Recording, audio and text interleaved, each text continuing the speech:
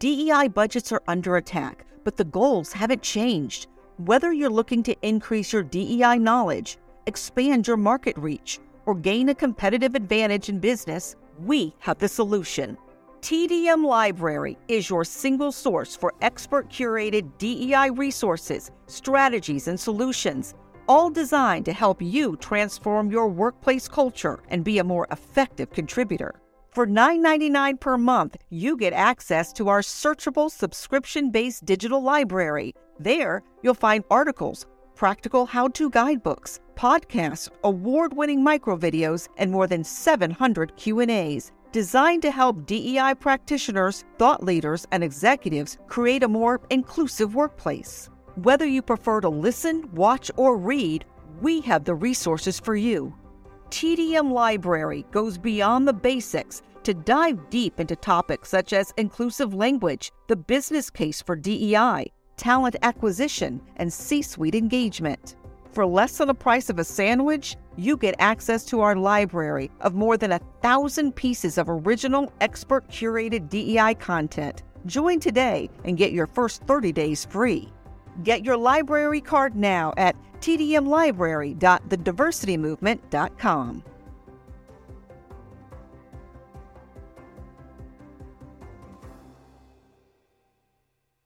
You can't stop me, nothing's gonna stand in my way. Welcome to the Donald Thompson Podcast. I'm Jason Gillikin, CEO of Earfluence, which produces this show.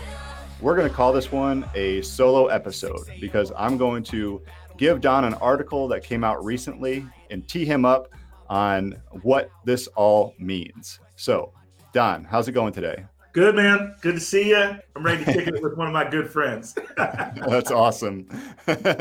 Well, I trust you, but what we found out from this article that I'm about to give you is that Edelman, the research group, found that people are not trusting a lot of different entities in 2021. So they are not trusting governments. They are not trusting CEOs. They are not trusting nonprofit organizations. Trust is way down. So on this episode, I wanted you to unpack that and figure out, well, why is that? And what can we do as leaders about that? Look forward to it, man. It's a good topic. It's a big topic because no matter what industry we're in, the ability to speak and communicate to your team, to your stakeholders, and be believed affects how productive you can actually be.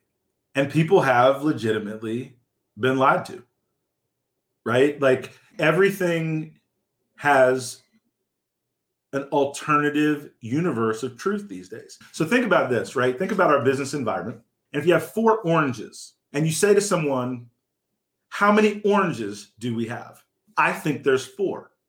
Well, if the person thinks politically different than you, if the person thinks different than you in business, then now in our current business environment, people will say, well, are those actually 4 oranges? What is the definition of an orange? Is it an orange because of its color? Is it an orange because of its taste? If you prove to me that those are oranges, then I will stipulate that there may possibly be 4 oranges. What are we talking about now? So everything is through a lens of the tribe that you're in when we talk about truth. Everything is through the lens of the outcome that you want from a conversation. So I do think at a macro level that we've become so polarized through our politics, through some of the racial inequities that we're dealing with in our society, through the pandemic, right? Think about something as simple as a mask.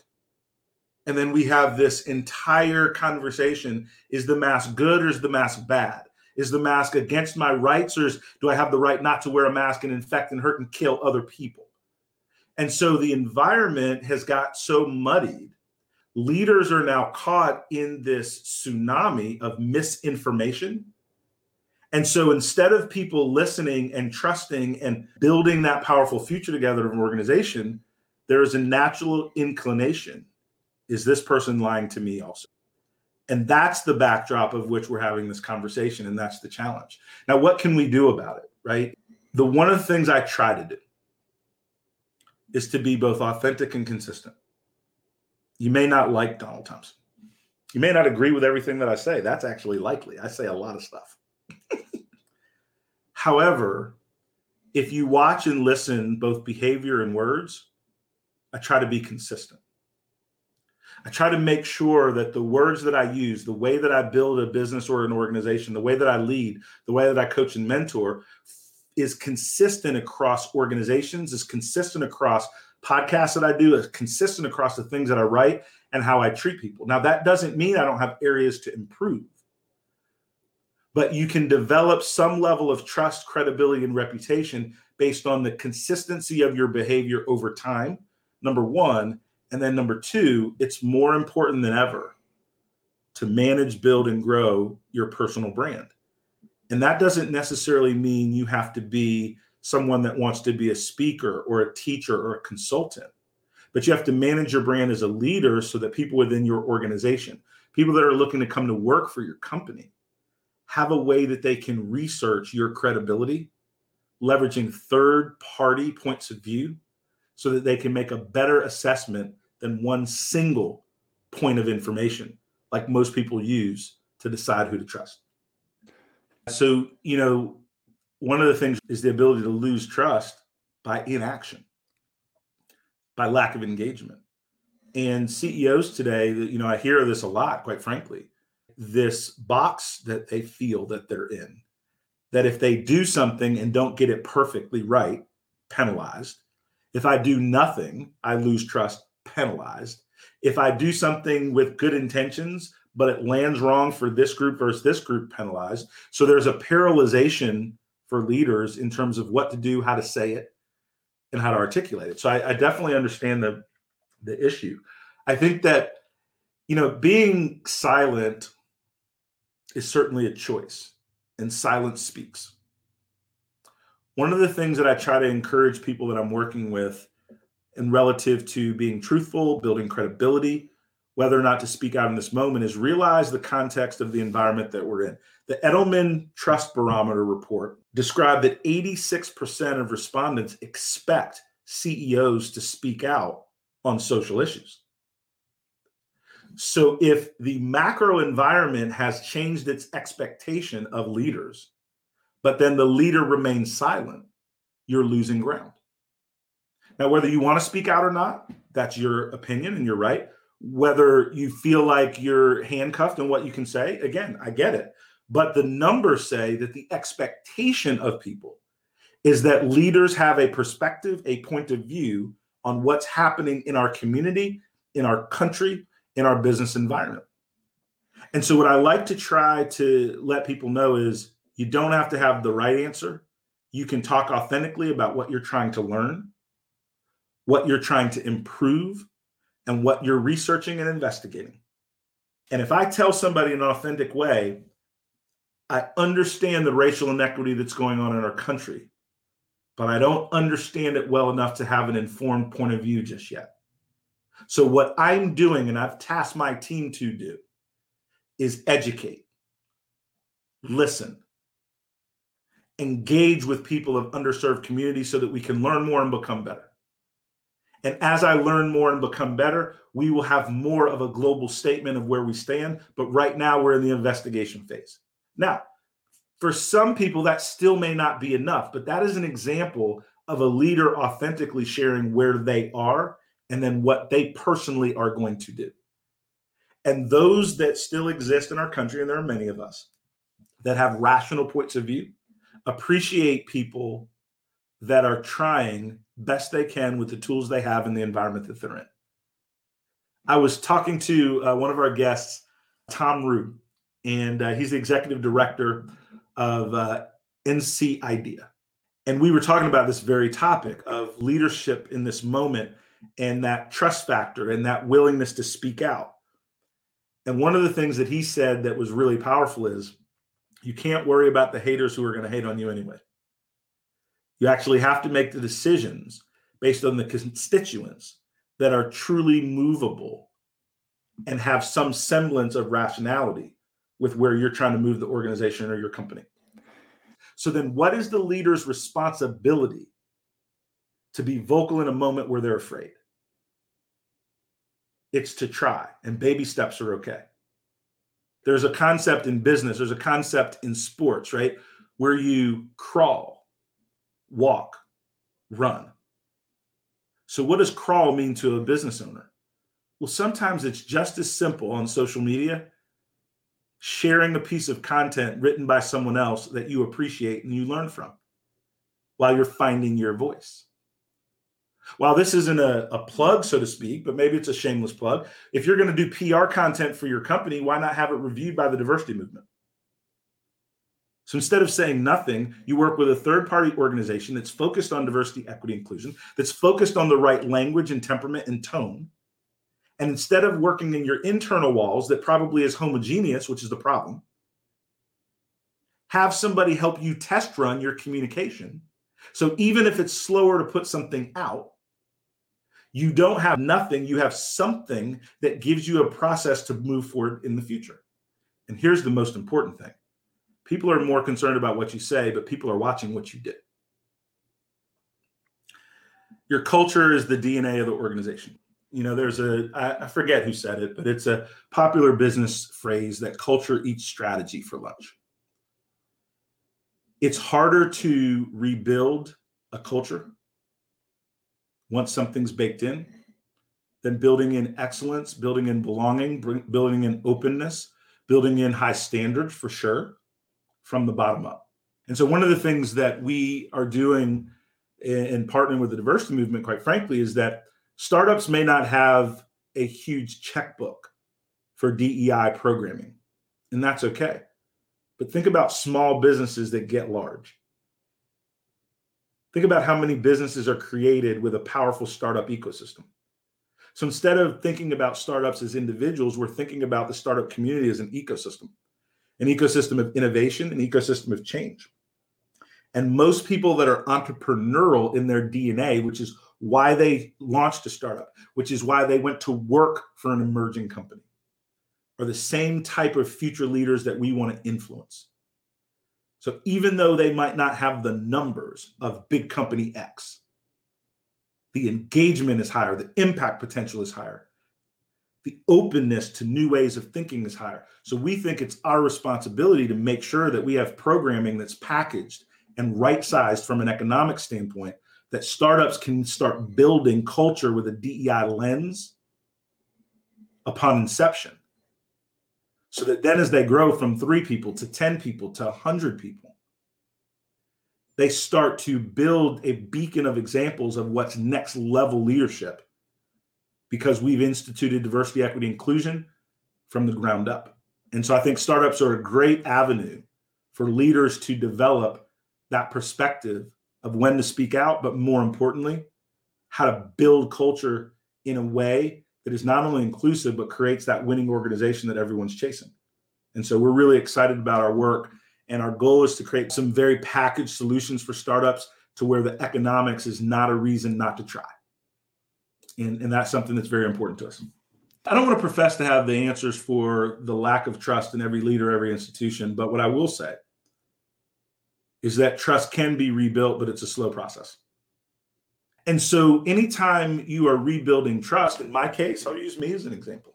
Early in my career, I mean, anybody that knows me even a little bit, I have lots of opinions. I have a strong personality. I'm pretty direct, and I have a standard of what I expect. And this can all come across as super compelling to some. Oh man, that'd be amazing to work to DT. Or it could come across a little harsh or a little too much to deal with, right? So there's people that love it and people not so much. And so as an early leader, I didn't have the maturity to balance my commitment, to balance my intensity with the audience that I was working with or talking to. I had one speed. And so I had to take a very serious walk, talk, rebuild and say, all right, what do I want to accomplish? Right? Because nobody's trying to hurt people on purpose typically, right? Yes, some people do, but like in business, like it's a personality issue. It's a perspective issue. But here's the thing though. I had to admit there was a better way of working than the way I was doing it. Number one. Number two, I had to own that in terms of not my words only, but a behavior change that people could see. And then I had to demonstrate that behavior change over time. Now, some people that worked with me many, many years ago have the same image of where I was 20 years ago. I can't fix that. I'm not even trying to fix that. But I am trying to be better with the next person I meet, the next team I lead, the next deal that I do. I'm trying to do what I can to be better than I was 10 years ago, to be better than I was 5 years ago. So in the case of my personality perspective, it wasn't because I was saying things that were off the charts from a gender perspective or from a race perspective. For me, it was the intensity of it, right? It was a little too quick to the trigger in terms of maybe a little too harsh, but it still had a negative impact. So it still relates to the subject matter. But to rebuild my brand, I had to take personal responsibility for being better. I had to learn a different way to communicate. And I had to care enough, right? And this is for all of us as leaders. I had to care enough to be willing to change. There was two things that did that. Number one, as my businesses continue to grow, the thing I thought about that a business coach told me one time is, where could you be if your people skills were a little bit better, a little bit sharper? See, I was thinking, all right, my way's working, I'm good. Right? I'm not the problem. They're the problem. They're not strong enough. They're not this. They're not that. But then I was sitting down and I was open and the business coach said, yeah, but how big a business could you have built? And that scared the shit out of me. Like, I didn't want to hear that. I was like, whoa, come on. Wait. Me being that way is hurting me. That's the same thing today. When CEOs are thinking about, should I say something about social equity? Should I not? Hey, look, all you got to realize is how many Gen Z and millennials are now shoppers of your product or people you're trying to recruit. And those numbers aren't changing. And in those numbers, it says 67% of that demographic believes that diversity and inclusion is important in who they shop with and who they work with. So at a certain point as a CEO, you got to get off of what you think. And you have to realize, wait a minute, if I don't think differently, my business is going to take a step back. I'm measured based on the growth and the results of my business. I might want to understand the demographic shifts that are going on in our country so I can make an informed decision about what I say, how I behave, what I do, who I promote, and how I think. And so we all operate from some level of self-interest, and that's okay. It just makes good business sense to think about how other people feel with the comments that you're landing. I'll use an example today. This is another thing in terms of trust. So Christy Davis, she's been working with me on and off different things for over a decade.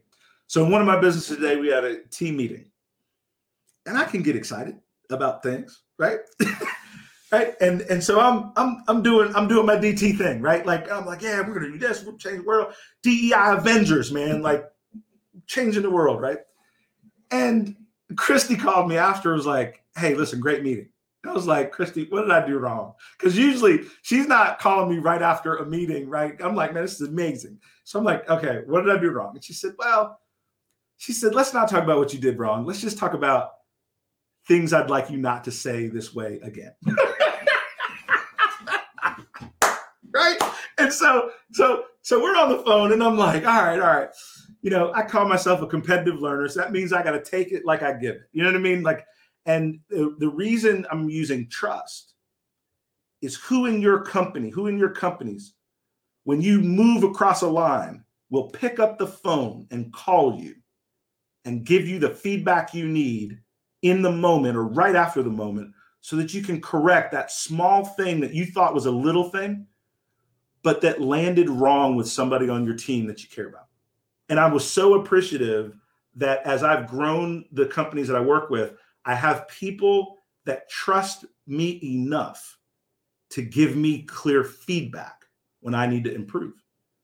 So the other things that leaders need when they're thinking about what they should say is who in your organization is a good barometer that you'll listen to, that has a pulse for the rank and file for the team, and that will let you know when things don't land well. My job is if Christy picks up the phone and calls me, I listen. And Christy's job is to tell me things I don't see so I don't keep messing up unintentionally. Because I'm not going to change the fact that I'm all about growth, right? The diversity movement went from zero to a multi-million-dollar business in under 2 years. That's not because I kind of hang tight and tiptoe through the tulips and kind of hang out building a business. My brand is growth. That means along that growth path, I'm going to rub a couple people, it could be interesting. But that doesn't mean you consistently do it. You don't course correct and you don't try to be better. And so I don't come from any place of perfection, right? When I'm talking to other leaders, I come from a place of progress. And that's really all anybody should ask of another is progress.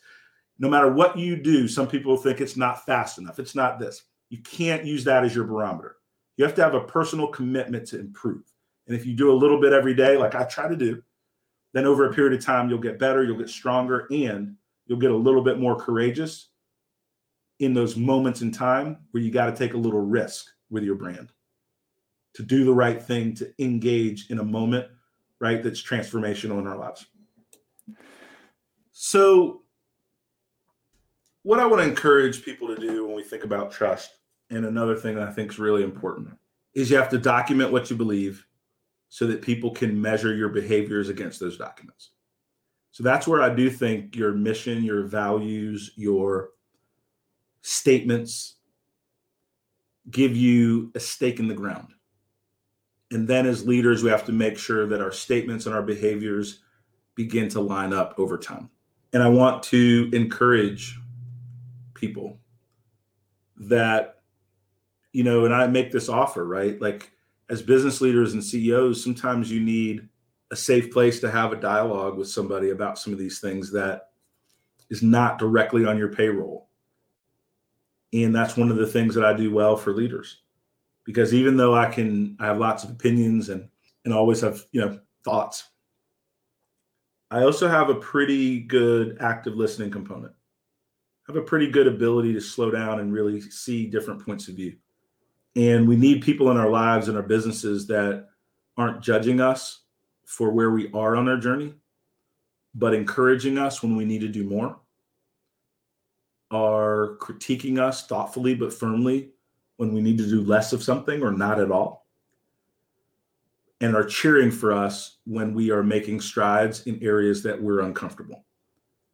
And so I think a lot of the reason that CEOs are hesitant is because they don't have somebody that's helping them find their true north in these moments. Because most of the people they're listening to work for them or have stock in the company that they're in, and all that's fine. I'm not judging anyone. I'm just saying, like, sometimes like they have a lot at stake when they're doing things and saying things. And if they get it wrong, there's backlash, right? And leaders in that position need sounding boards before they make the statement, not after. Right? After it's damage control, after it's crisis management. But before, if you're thoughtful and you got a good sounding board or two or three, you can do more than you think you can without creating unnecessary hot water. The bottom line is, if you don't have trust, if you're not building and expanding your trust base, you can only take your company so far. Trust is the foundation of how you recruit, reward, and retain top flight talent. We're in the process of raising funds for the diversity movement. Those that are writing checks to us to pursue this vision have to trust, and we have to honor that trust to use those funds in the way that we committed to. Everybody understands risk. Everybody understands business. That's not what I'm talking about. But if I look an investor in the eye and they write down a check and I've told them that money is going to be used for product development, for marketing, this is our game plan, then I've got to make those words and those behaviors align with that trust that is tied to money that that person earned. That person could do other things with that money. And so trust affects the way people relate to you, the way people align with your vision, and the level of trust and the growth of trust aligns with your ability to scale your organization into the future. So it's something that I take very, very seriously and try to be better every single day. I question my drive. I tell myself I'm worth it. No one's perfect. I gotta try. I'm working at my craft. This podcast is edited and produced by Earfluence. If you're looking for more information on how full service podcast production can amplify your voice, build your community, visit earfluence.com. Thank you for listening, and we'll see you soon on the Donald Thompson Podcast.